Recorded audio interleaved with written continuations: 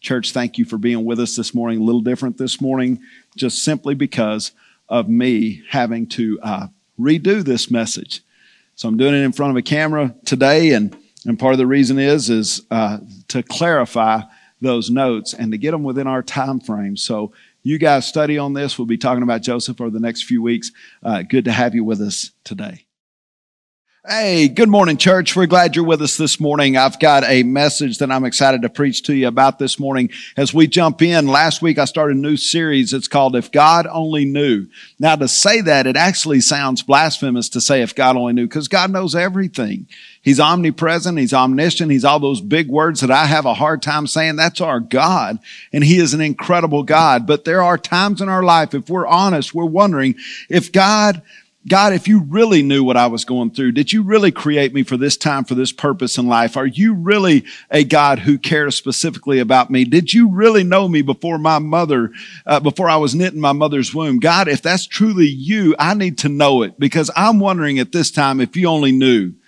You know, God, if you only knew how empty I've been since I lost my spouse, since I lost my child, since I lost my loved one. If you only knew how desperate I've been since I lost my job, Lord, how I've been with my family, how I've been in my life, how miserable I truly am. God, if you only knew how I want to be heard and yet no one even hears me. I want to be seen and yet no one even sees me. The pain, the emptiness, the hurt, and the loss that I feel. God, truly, if you only knew. And church, I want you to hear something as we go through this series. I want you to know that God does know. He knows beyond anything that we could even fathom. He is one who when He went to the cross, Jesus hung on the cross. And what did He say? He said these words. He said, my God, why hast thou forsaken me? And we don't hear God's affirmation now echoing through the clouds. We've heard it before, right? When you read the scriptures, you'll see Jesus when He comes up from His baptism in Matthew chapter 3, and the Spirit of God descends upon Him like a dove, and a voice from the heavens says, this is my Son in whom I'm well pleased. There's affirmation for God's Son. And in the same way, when He's on the Mount of Transfiguration, and you've got Peter, James, and John there with Him. You've got Moses and Elijah, the law and the prophets who are there with Jesus, and He transfigures before them, and a voice comes from the heavens again. This is my Son in whom I'm well pleased. And then He adds an addendum to that. He says, listen to Him. Well, when Jesus is on the cross, we don't hear those words of affirmation. Here's why. Because the scripture tells us in 2 Corinthians 5:20 that He who knew no sin became sin. In other words, sin didn't just stick to Him. Sin didn't just land on Him. He became it. And you have to remember something about our God. Our God is fully holy. He's fully divine. And Jesus is fully human and fully divine. And Jesus is God, but this is the example He set before all of us, that He became sin so that we might be the righteousness of God in Christ Jesus. So this lamb that was slain before the foundation of the world, even He might have asked, God, if you only knew how painful, how terrible, and God had to look away as a holy God. You see, what Jesus endured, none of us, church, will ever have to endure. So when Jesus, before He ascends into the heavens, He says, and lo, I am with you always, even to the end of the age, in Matthew chapter 28. What we see in that is that Jesus not only gives us the Great Commission, but He is telling us at that time that I have been where no man will ever have to be. I have gone where no other human will ever have to go. I have been in the very depths of death. He took death upon Himself and overcame death. He took sin upon Himself and overcame that sin. So church, we've got to see this, that there's no place that life will ever take us that Jesus has not been.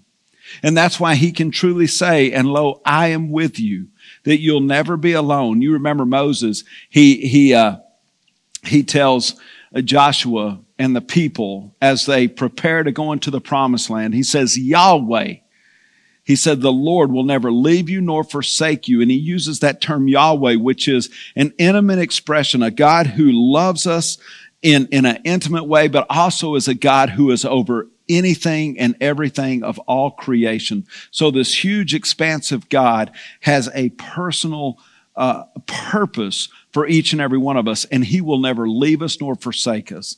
And of course, Jesus is God. I'm not trying to separate the Trinity other than for us to have an understanding that God and Jesus, God the Father and God the Jesus, and God and Jesus as God, right? That we see this separation, if you will, between a father and a son for just a moment. And it's an appeal to us so that we can recognize, so that we have the opportunity, church, to really have an idea of a father-son relationship in this way, in a separation that happens. And today, as we talk about if God only knew, we're going to be talking about that separation, a spiritual separation, but also sometimes a physical separation that happens with us.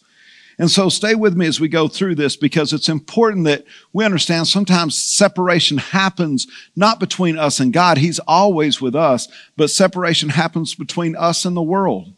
That we are called the called out ones. The ecclesia means to be called out, means to be separated, if you will. Holiness, that word means to be set apart. So our God is a God of separation, and yet He doesn't separate from us. He calls us oftentimes through circumstances, through situations, through opportunities, as well as disappointments, to separate and remember who our God is, that He is still there with us, that He does know what we're going through, and He completely understands.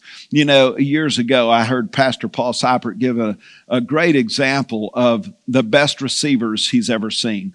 The best receivers that he watches on TV in football are those who can create separation, right? Either their cut to the sideline is so sharp that the defensive back can't keep up, and there's a separation where they can catch the ball. And for us to understand God and have a deeper understanding of God, it means that we have to separate, or sometimes God Himself has to separate us to an extent where we can receive what He has for us in this life. An example through Scripture that we'll be talking about over the next 2 or 3 weeks, church, is this example of Joseph. Now, let me give you some history here, and then we'll go to the Scripture and read this. But you'll see where Joseph has a dad, and his dad is Jacob, the famous one, right? He's also known as Israel. He resides in the land of Canaan. Joseph is only 17 years old in Genesis chapter 37, and he is Jacob, his father's favorite.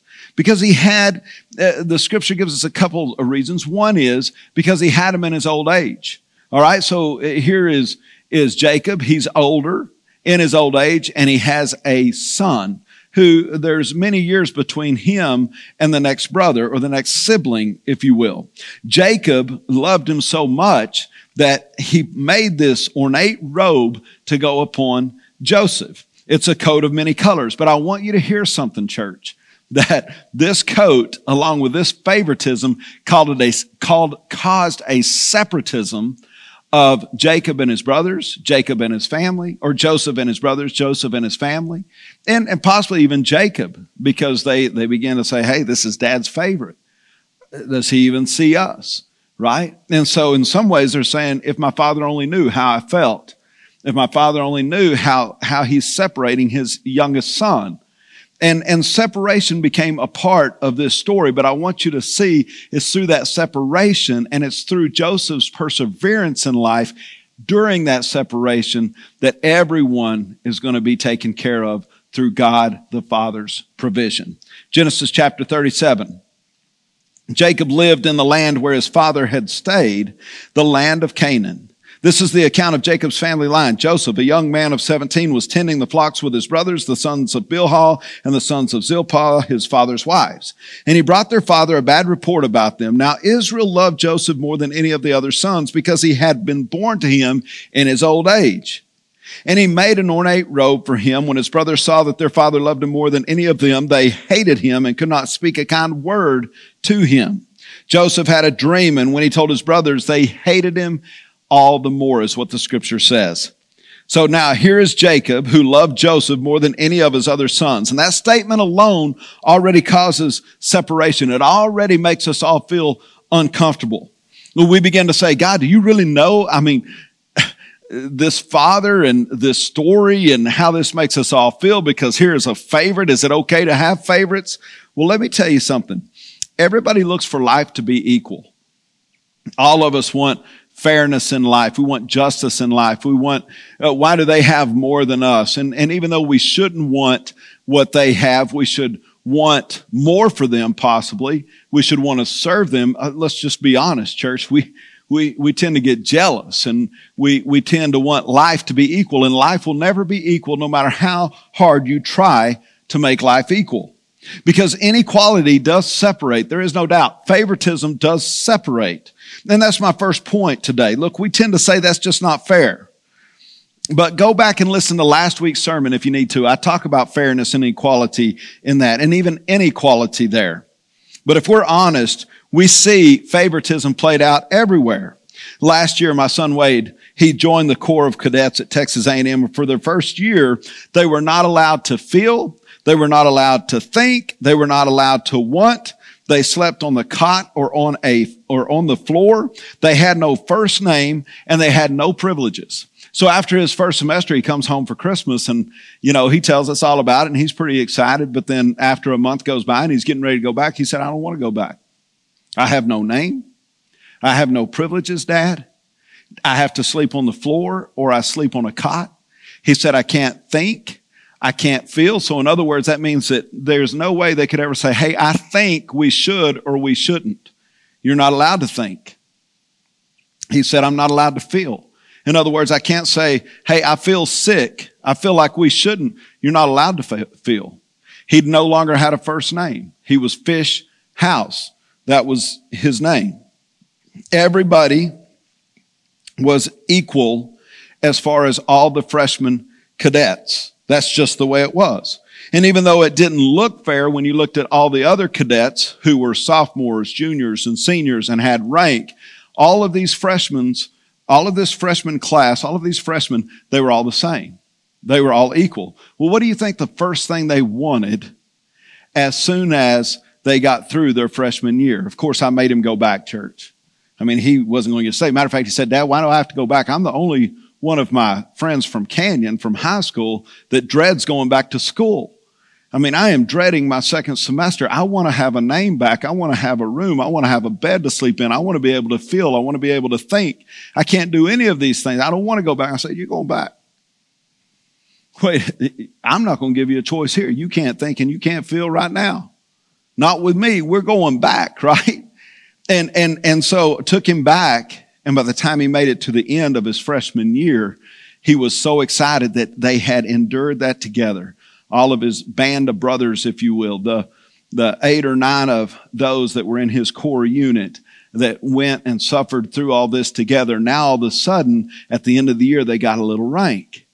And as they went into their sophomore year this year, which is starting to finish up, all of a sudden he's got a lot of rank. All of a sudden he was just promoted to an E7. So he's kind of strutting around there, kind of looking good. What's the first thing they wanted after they were all treated equal with no name and no privileges? The first thing they wanted to do was to excel, to separate, to set themselves apart, because life is not fair. It is not equal. Look, you believe this too. It wasn't fair for Jacob to treat his son this way, to show favoritism upon Joseph. That's not fair. And it's not fair necessarily for Joseph to put on this coat and separate himself even further from his brothers or his siblings.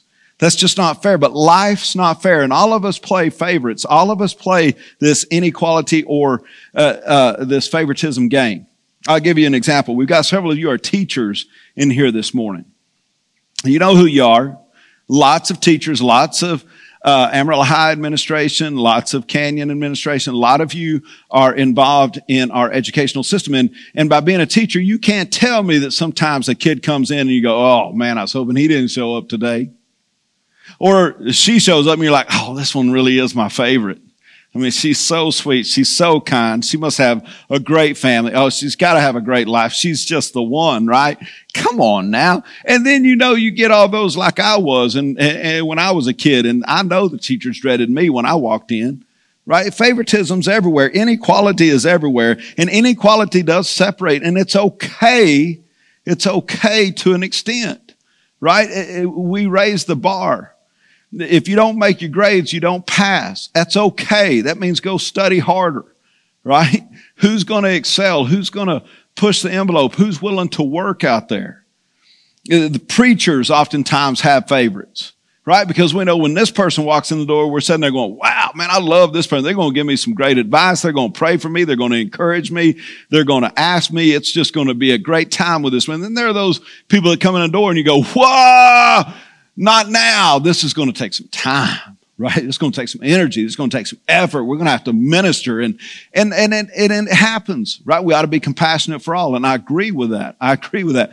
Sometimes compassion takes a lot of energy. It takes a lot of effort. It takes a lot of things out of us. So we have our coaches have their favorites, right? The best players usually get the best places on the team. That's just the way it works, right? Their gifts make room for them. And it's the same thing in God's kingdom. Your gift will make room for you. You don't have to be someone else. Know this, they've already been taken, right? And so what I would encourage you is, when coaches look for players on the team. This past week, we were down at College Station. We happened to be at this little hole in the walls serving hamburgers. And I heard this man referred to as coach. The servant lady said, can I get you anything else to drink, coach? And got to looking at him, looked him up on our phone. It happened to be Coach Blair from Texas A&M, coach there, girls basketball for 33 years or something like that, 32 years, and just retired this past year. And so when he got up to leave, I walked up to him and said, hey, Coach Blair. And he's like, who are you? And I said, my name's Curtis House, and I just wanted to shake your hand and understand you just retired and everything. Well, of course, my son Wade walked up, and it was their final review weekend. And so he introduced himself, and they got to talking, and he talked to Wade about the core and the core leadership program. But one of the things he said that really spoke to all of us, Allison included, is he said, there's a girl that I had one time that was in the core that actually came over and to play basketball for me. And he said, honestly, she wasn't near as talented. She wasn't tall enough to play Division I ball. She didn't have a lot to offer in a lot of ways. But he said, I put her on the court all the time for one reason. She made every player around her better because of her leadership skills. And he said, she became my favorite.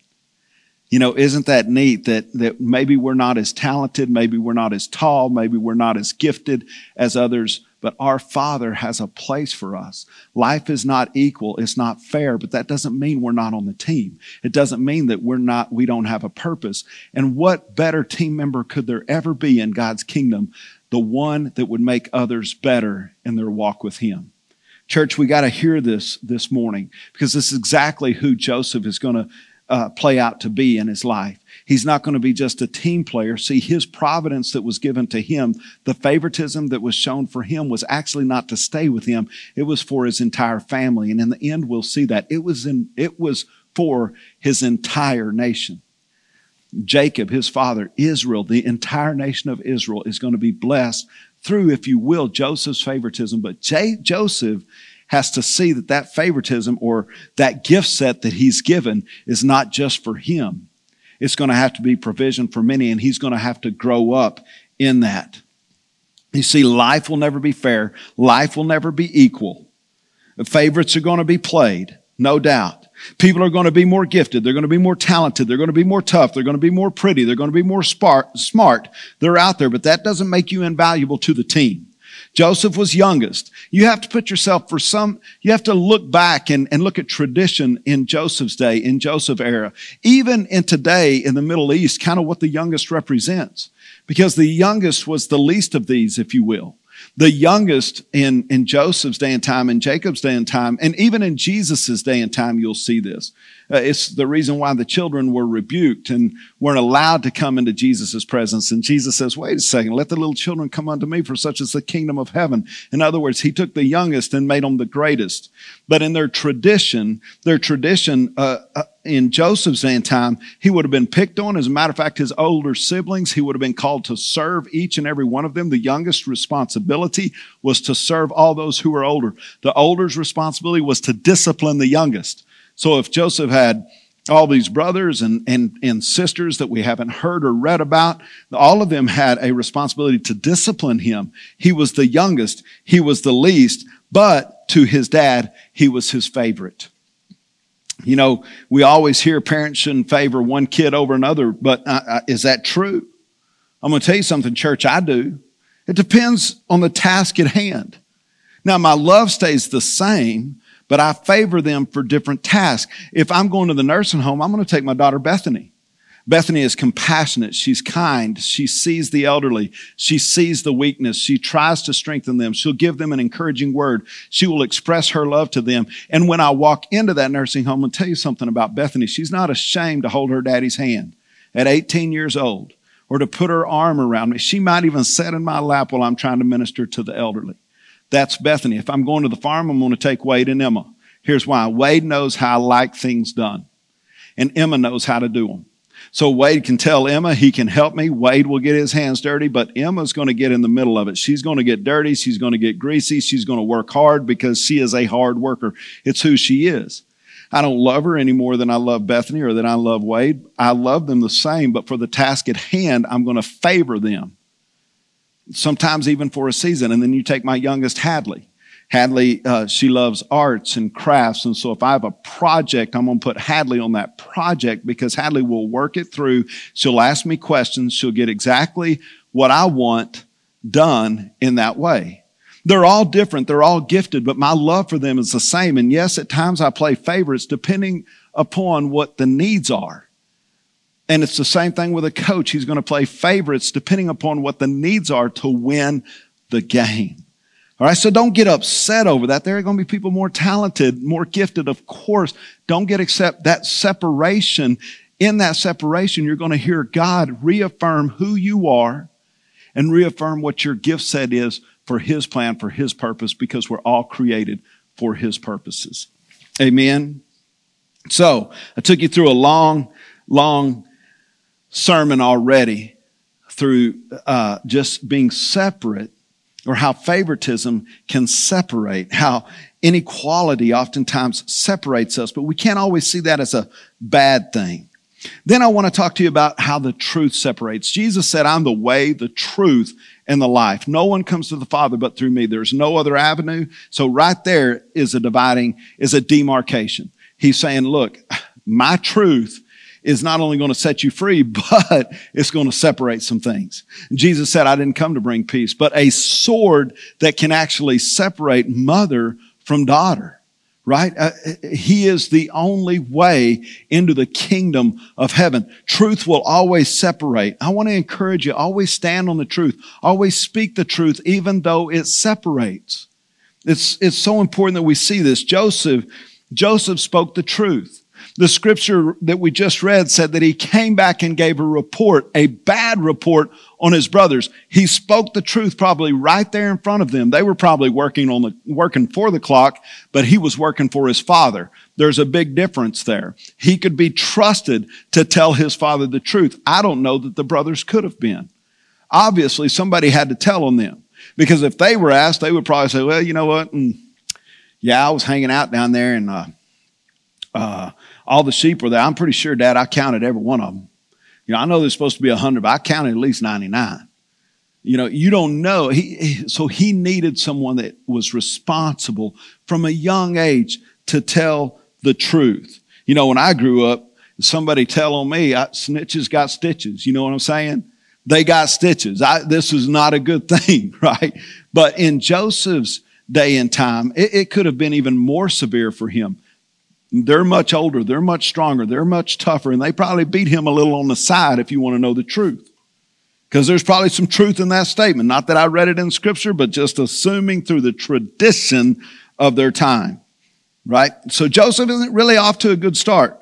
But there are two things going on here, church, I want you to see. One, he's tending the flocks for his father, and two, his father must trust him enough to tell him the truth. The brothers were probably working for the clock, as I said, but he was working for his father. His father knew he could trust this young man. He would tell him, no matter the fallout, you always tell me the truth. Listen, church, the truth of God's love will always separate, just like what we learned about last week. The truth of light and darkness. Truth separated light and darkness. Truth separates the unclean from the clean. Truth separates the sinful from the sinless. Truth separates the holy from the profane. Truth separates evil and good. Truth separates life and death. So this one, Jesus, who is the way, the truth, and the life, truly separated life and death. Truth doesn't always make friends. You won't always be popular because you tell the truth. As a matter of fact, as you tell the truth, you're going to be separated a little bit more. And when you are separated, don't say, God, if you only knew.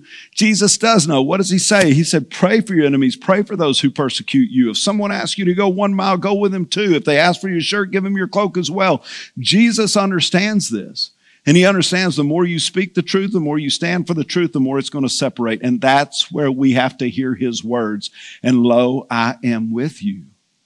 I'm with you. It looks like everyone's deserted you, but I am here for you. You know, truth doesn't always make friends. I mean, where do you get your truth from? Too many of us are looking to CNN, MSNBC, ABC, CBS, Fox. You know, but I want you to hear this, church. Few like to report the truth over their own agendas. As a matter of fact, the enemy, the devil, always has an agenda to lead people away from the truth. So there's an agenda out there outside of these walls that's looking to lead people away. The agenda is to lead people away from the truth. Truth always has a purpose, and that purpose in Jesus' case is that none would go astray. You know, lies always please the man, but truth will always look to please its Father.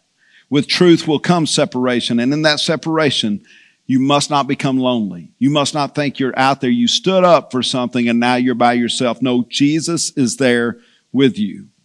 Now let's go on and talk about the robe for just a minute. Jacob gives Joseph a robe, and this robe of favoritism, no doubt it separates, right? The robe is very symbolic in Scripture.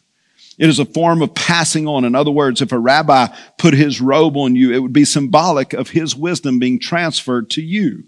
Many times a passing of the robe would represent the passing on of a legacy, a tradition, a patriarchal manner, if you will, or mannerisms. In Jesus' day, they had royalty robes. A royalty robe was a purple robe that they would place upon kings. And this is why they placed the purple robe upon Jesus just prior to his crucifixion. And then they tore it back off.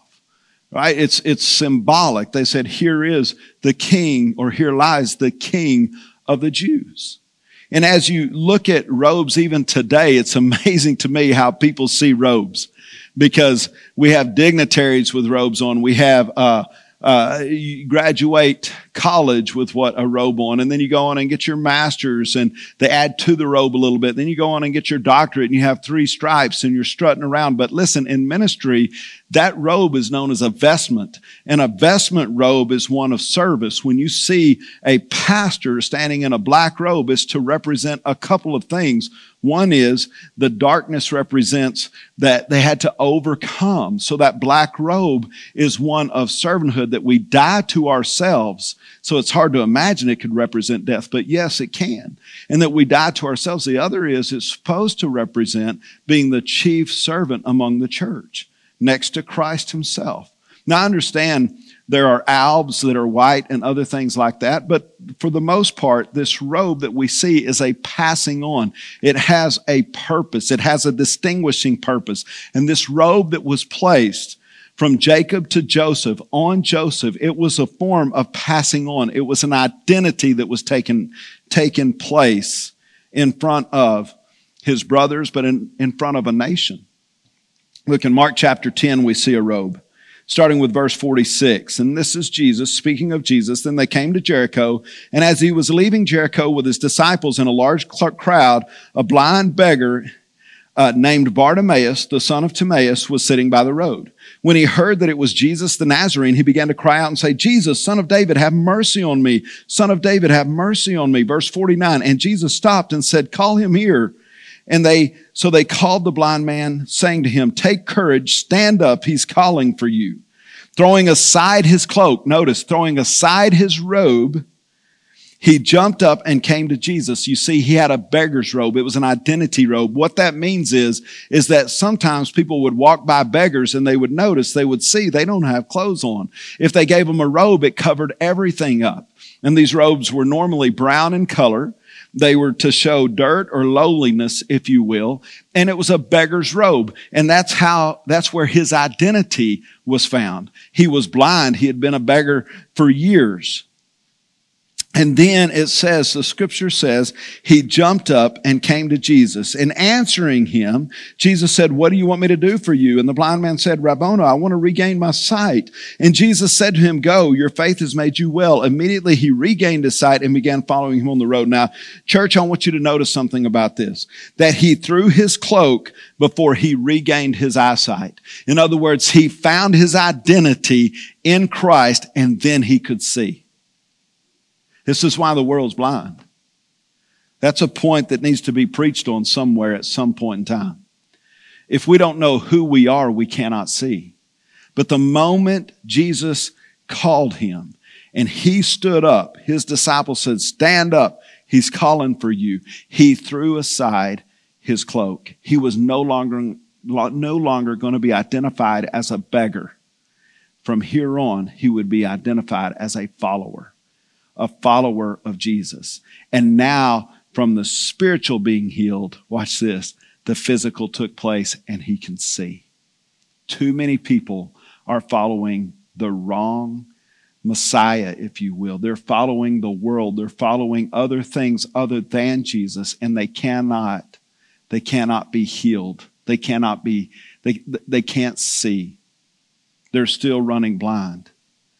And I love this because once he found his identity in Christ, he threw that aside, said, this is no longer who I am. I followed that man.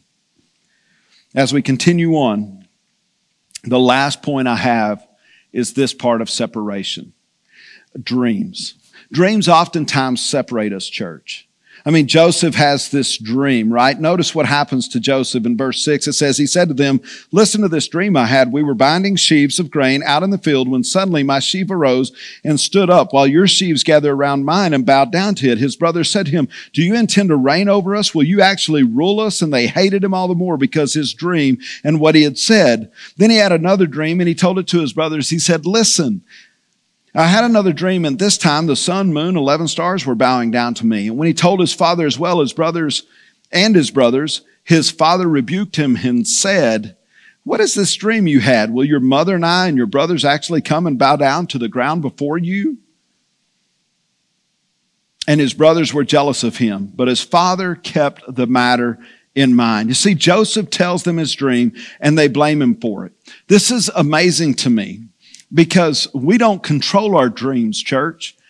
Oftentimes, God just gives us a dream. And when he gives us a dream, we better pay attention to it.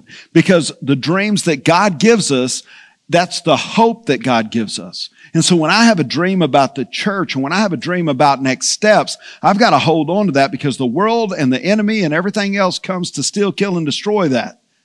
And even the brothers here, it's amazing to me that Joseph just tells them, I had this dream, and this is what happened in his first dream. And immediately the scripture says they hated him for it. They didn't try to interpret. They didn't try to help him interpret it. They didn't try to say, hey, this is from God. Let's take a look at this. Let's all pray over this together. What does this mean? You see, church, listen, when we have a dream, a God-given dream, watch this, it's normally not just for us. Joseph's going to wind up having this dream, and it's going to be at some point in time all he has. I'm sure when he's thrown in a pit, which is later on in the story, he'll be thrown in a pit. He'll be beat up. He'll be sold into slavery. He'll go to prison. He'll spend years in prison. He'll move from prison over to being falsely accused, over to watching a friend get his head chopped off. I mean, all these things are going to happen, and at some point in time, he's probably saying, God, if you only knew. You gave me this dream. And that's all that he's got to hold on to. But we never see where Joseph rejects God. We never see it in the story because I don't believe he does. He may have asked the question, God, if you only, this is painful. This is not how I saw this dream being fulfilled. But that fulfillment of his dream was going to be provision, not just for him, but it was going to be provision for his father, for his mother, for his brothers, and for Israel. the very one that would be an enemy among the Egyptians would become second in command through a dream. Look, church, God is trying to give us all a dream. He wants to see his kingdom fulfilled, brought to this earth, on earth as it is in heaven. You see, sometimes dreams will separate us. Sometimes people will look into them and say, you're crazy. That's too big. That's too crazy. It's too large. But if it's given by God, I'm telling you, what God is asking us to do are two things. One is to steward that dream. The second thing is to persevere until you see it come to pass. And it will. So guys, church, I want to encourage you today, keep dreaming. I want you to understand that God has placed a robe upon you. We find in the prodigal son, right? When the prodigal comes back to his father, what does his father do? He says, go kill the fatted lamb. Go do these things because we're about to have a celebration. And then he says, go get her. He puts his ring on the son's finger and he puts a robe around his son and he puts sandals on his feet and he welcomes him home. Look, God gives us this robe and this robe does separate. But it's a robe that says you are chosen for his purpose. The truth, when we speak the truth, when we know the truth is what sets us free, it sets others free, even though it will separate us by speaking the truth in love. And then understanding that life is not fair, that inequality is going to separate. And sometimes that separation hurts, sometimes that favoritism hurts, but listen, church, it's so important that we learn to embrace it and know that Jesus' words are as true today as when he said them, and lo, I'm with you always. Even through the separation.